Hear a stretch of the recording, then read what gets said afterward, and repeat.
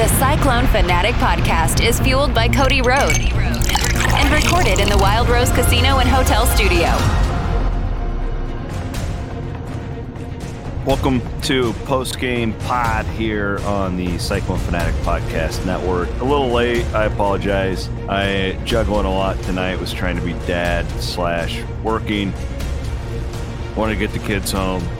School tomorrow. They were at my in-laws. Not that you guys care. It's just, that's why the podcast was so late. Doing it live here on YouTube, Twitter, Facebook. If you guys have comments you want to jump in, I'm sure a bunch of you will be trickling in.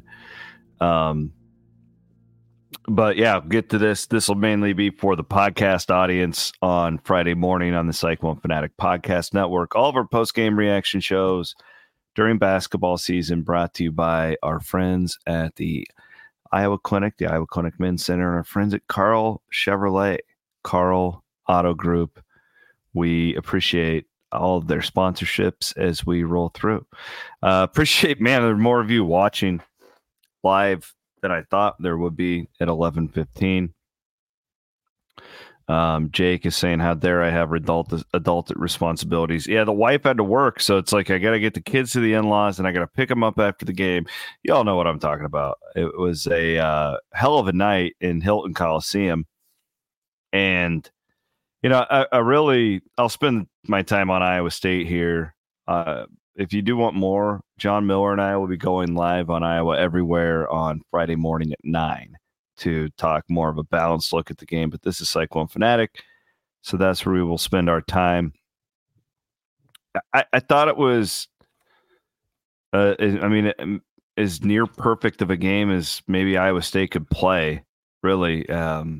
You force 19 turnovers, you score 90 points, you shoot over 50% from the field, 47% from three. Perfect is a loaded word, right? Like that. I mean, there, because nothing's really perfect, but I mean, it really, at this point in the season, I don't know if Iowa State could play better than they did tonight. I thought that obviously this game started with, you know, TJ, and their philosophy is to pound it inside and inside out and establish that early. And boy, Robert Jones and Trey King were just brilliant early on. I mean, they made the Iowa bigs look really, really, really bad, specifically in that first half. And they just set the tone so early. Here's a stat for you. King and Jones combine to go 14 of 17 from the field. Wow. I mean, that's really freaking good. When those two can do that, you won't lose. It probably won't happen again this year. Honestly. Because that's an incredible stat. On top of that, so, you know, it's funny. This is a game where the stories are going to be written about Keyshawn Gilbert, career high 25. He was phenomenal. Stories are going to be written about Robert Jones and Trey King and Iowa State's inside dominance. The real deal here, and again, it won't be written about. It's because there's such an expectation for it. But Tamin Lipsey is, in my opinion, a top 10 point guard in college basketball, and the country hasn't caught up to it yet. You know, another night, like a down night for him, was 3 for 7, 11 points, 7 rebounds, 6 assists, 4 steals. Now he had 5 turnovers. I want to cut those down. But he sets the tone. He does so many, like the 4 steals are huge in that game. And he just sets the tone for the rest of the guys. And I thought Lipsey was brilliant tonight. Like, I mean, there were 2 huge differences, a big difference in these 2 teams tonight. But Iowa State clearly had the better point guard by a very wide margin. And then the bigs tonight just were completely dominant over over what Iowa threw out there. Again, guys, I think Lipsey's totally underrated from a national standpoint. Like, he didn't get it was like the Bob Cousy Award. I don't know if it was their preseason watch list or what. He didn't even make the top 30. And it's just, if you watch him, he is the MVP of this team. Now, who was the player of the game tonight? Somebody asked me in the chat. I would say Robert Jones was. I know Gilbert had the team high in points, but I thought Robert Jones, I mean, where he was 2 years ago to where he is now is just, even where he was a year ago to where he is now, makes Iowa State so much more difficult to game plan against when, he's not a total zero out there offensively. He's pretty good now. He's shooting like 75% from the field this year, 6 of 10 from free throws. So, yeah, it was, again, it wasn't perfect. Like, Momcilovic is 3 of 10, right? Like, so that you can get better there. Like, there's spots where you get, but tonight, excuse me, was really what the doctor ordered for Iowa State to get that. I didn't even think last week they scored 99. I didn't think they played well at DePaul. I thought DePaul was I thought they had good individuals, but I did not think they were a good team. I did not think they were coached well. I thought Iowa State just out-talented them. And they defensively, I didn't love Iowa State's game. Like, yeah, I know they scored points, but I was looking at it like, how does this translate to the Big 12? In that game, I don't think did. This one was, very convincing to me that this team has taken a significant step forward since what we saw in Orlando. I think what we saw in Orlando was a bunch of guys who, they hadn't played anybody, right? Let's be honest, going into that tournament, you've got guys like Gilbert, Momcilovic, Pavletsky, Curtis Jones, like, who they just had never played that level of competition before, and it was a huge step. And I think the game was going really fast. And, my hope was that you learn from that and you get better from it. And they have. Right. And I asked Keyshawn about that tonight. I said, what have you learned in the last 2 weeks? And I thought he gave a really good answer. He said, I've learned not to get too high and not to get too low. And I was with the team after they blew that 21-point lead to Texas A&M. Man, that's easy to get really low. And so now you bounce back, and assuming they went out in these bye games, you start to look at the non-conference now where, yeah, it was a disappointing showing in Orlando, but you really haven't hurt yourself. With the Big 12 schedule in front of you, you're going to be just fine.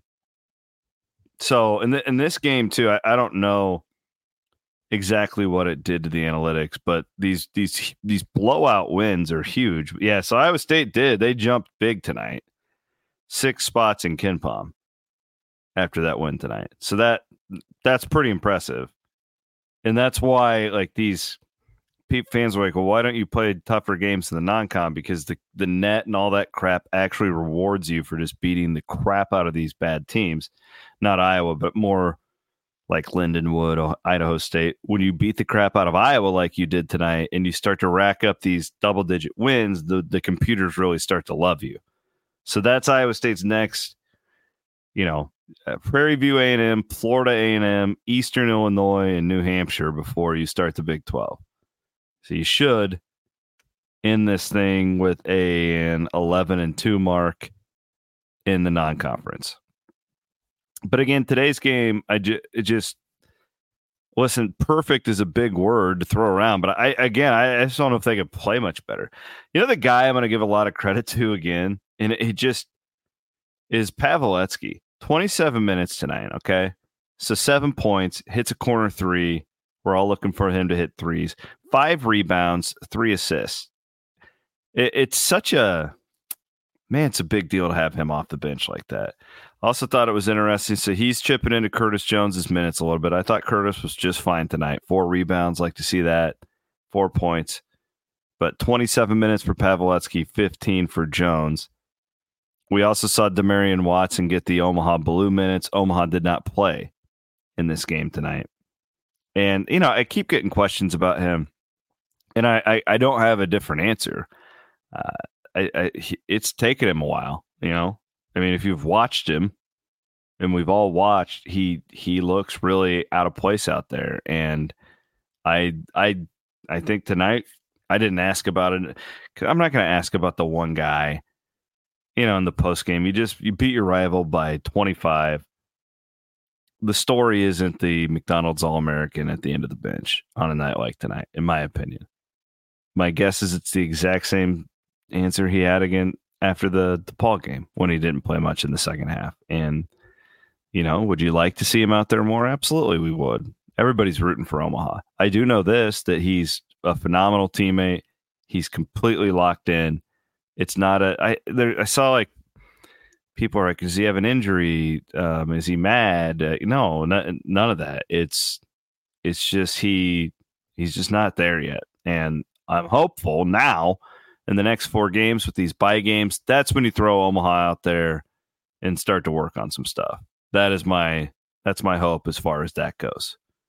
But yeah, no, he's not hurt, nothing like that. He's just not playing well, and got to work him back into there. And that's what coaching is. You develop these guys, right? But yeah, big stat in this one. You turn Iowa over 19 times. Iowa entered this game as the 5th best team in the country when it came to taking care of the basketball. So that's a huge stat. I mean, I would guess entering this game, if you would have told odds, you're going to turn them over 19 times, you think your chances are really good in Hilton Coliseum. Hilton was great. 2 nights in a row there. Really was awesome. The women's game, I was telling a friend of mine after that I think I enjoyed, even in a loss, I wish Iowa State wins it, obviously, but that was one of the most fun games I think I remember covering in Hilton. It was just a great game. Wish that Iowa State could have held on there at the end after they go and take the lead at the 5 and under, but just a really great basketball game last night. And this one was kind of a dud. I is so much of a dud that I'm going to go and watch it again. Like I'm sure a lot of you have already, but just a really dominating performance. And I love the aspect of this schedule because you got the DePaul and Iowa wins, which you had to have, I think, after how Orlando goes, and now you can really work on some things. Now, see, and this is where the basketball geeks like me are going to freaking love to watch these next 4 games, because then you get to watch them really sharpen their knives and get ready for Big 12 play. I think it's going to be a blast. Fun team. I do not think this team is Big 12 ready yet. I think they got a lot of work to put in over the next 3 weeks. I know that they will. But I'm very encouraged after tonight, just how they bounce back, right? Like I don't know how you're not. I also think this Iowa team has some problems, if we're being real. Jake, I'll go ask some of these questions. Jake says, do you think the inside game is replicable into conference play? Probably not. Not to say it's not doable. I just think that, tonight was probably a 10 out of 10. Like, I think that they can replicate that? That's going to be really tough. I hope, right? I mean, if they do, Iowa State's a 2 seed. But I don't know. I just think the Big 12. I don't like using the word soft because that's very disrespectful. I think Iowa's bigs were taken to school tonight, and I think that if you watch their Purdue game, I wonder how. I just don't think there's a lot of Big 12 teams that are going to have bigs in that ilk, if that makes sense. Those guys didn't want to. They didn't want any of that smoke. And Grant makes a great point. Like, to me, it's funny. I was talking to my buddy Chad Leistiko from the Register, who covers Iowa before the game, and I was telling him that I thought Ward being out was a huge deal in this game. It clearly turned out not to be. But see, I think that's a big deal, Grant, when Ward comes back for the Big 12. More of a defensive deal. Like, I just think Trey King, he's been so good the last 2 games. He's so much more of a natural 4 than when he has to slide over and play the 5. He's just not like at the power 5 level. He's not a 5. Not that he can't do it. I mean, he can some, but Jones is, and I think Robert Jones is now. Like I think Robert, he's ready to go. But Trey's going to be so much better with Ward there, and that's what I'm looking forward to. All right, let's go back to some of these questions that I have missed up here. I'll take a couple more of these things, and then I'm going to go and get to editing. Peter, Chris, how could the experts miss so badly on Omaha? 5-star basically can't miss going out of an unranked team. So, I mean, Peter, here's the deal. You're talking about Momcilovic, and like, first of all, don't compare the guys because they're very different players. Milan is playing like a totally different position. I think if Omaha was a guard, he'd be in a much better spot. When you're an 18-year-old and you're trying to play up against 24-year-olds like Robert Jones and Trey King, like, you're going to get your ass kicked sometimes. And it's just the reality of it. The farther away from the basket you are, the easier it is to play as a freshman. So I'm not giving up on him. I mean, could they miss so badly? I mean, there's 5 stars that don't play often. And I mean, it sucks. I wish he was out there, and I think he will be out there at some point, but he's clearly not now. To me, that's not the story tonight. The story is that the team won by 25 without the McDonald's All-American. Like, that's a good sign. Now you got this super talented guy who has an awesome attitude, and he's on the bench right now cheering on his teammates, and he's working hard all the time. Like, and hopefully you can have him be a piece of this team in the Big 12. That's how I look at it. Let's see. Grant, he does it. Yeah, we're talking about the how does this all translate into Big 12 play? I think that guards, like Lipsy, to me, is first or second team all Big 12. The Gilbert deal is, I'm not 100% sold yet, but I think that Keyshawn took a huge step tonight. I think that he continues to work in the next 3 weeks, and I think he'll be there. He looked out of place a little bit in Orlando. I just thought the game was moving really fast for him. He was being defended by longer guys, more athletic guys than he was used to, and I thought things sped up just a little bit. But he was great tonight. I think the guards. I even think Kurt Jones. Like, I mean, is he going to be 6th man of the year? No, but I think he defensively and hopefully he keeps his shots a heck of a lot better than it was. I think that it all can translate. I'm really, really. I love the fact that Iowa State scores 90 tonight, only getting 8 from Momcilovic, because he is their best scorer. I will take it to my grave. Right, like, that's their best scorer at the end of the year. Drawing up a play, who do you want? It's Momcilovic. I truly believe that's where it'll be. And you only get 8 from him. He's 3 of 10. He missed a lot of wide open looks. Yeah, I think that translates. I really do. Toughness-wise, Iowa State's going to be there. No doubt in my mind. All right. That's about all I got for you guys tonight. Man, I went 20 minutes on that game. Proud of myself. Shout out to my homie Emily Ryan. Thinking of her. Hope she can get back on the court for the Iowa State women. Got wearing her shirt if you're listening on the podcast feed. Thanks to our sponsors, Carl Auto Group and my friends at the Iowa Clinic Men's Center. As always, Rob and Connor doing some great work. Appreciate their contributions on the front page of CycloneFanatic.com. All right, have a great night. We'll see you guys, Williams and Bloom, coming up on Sunday.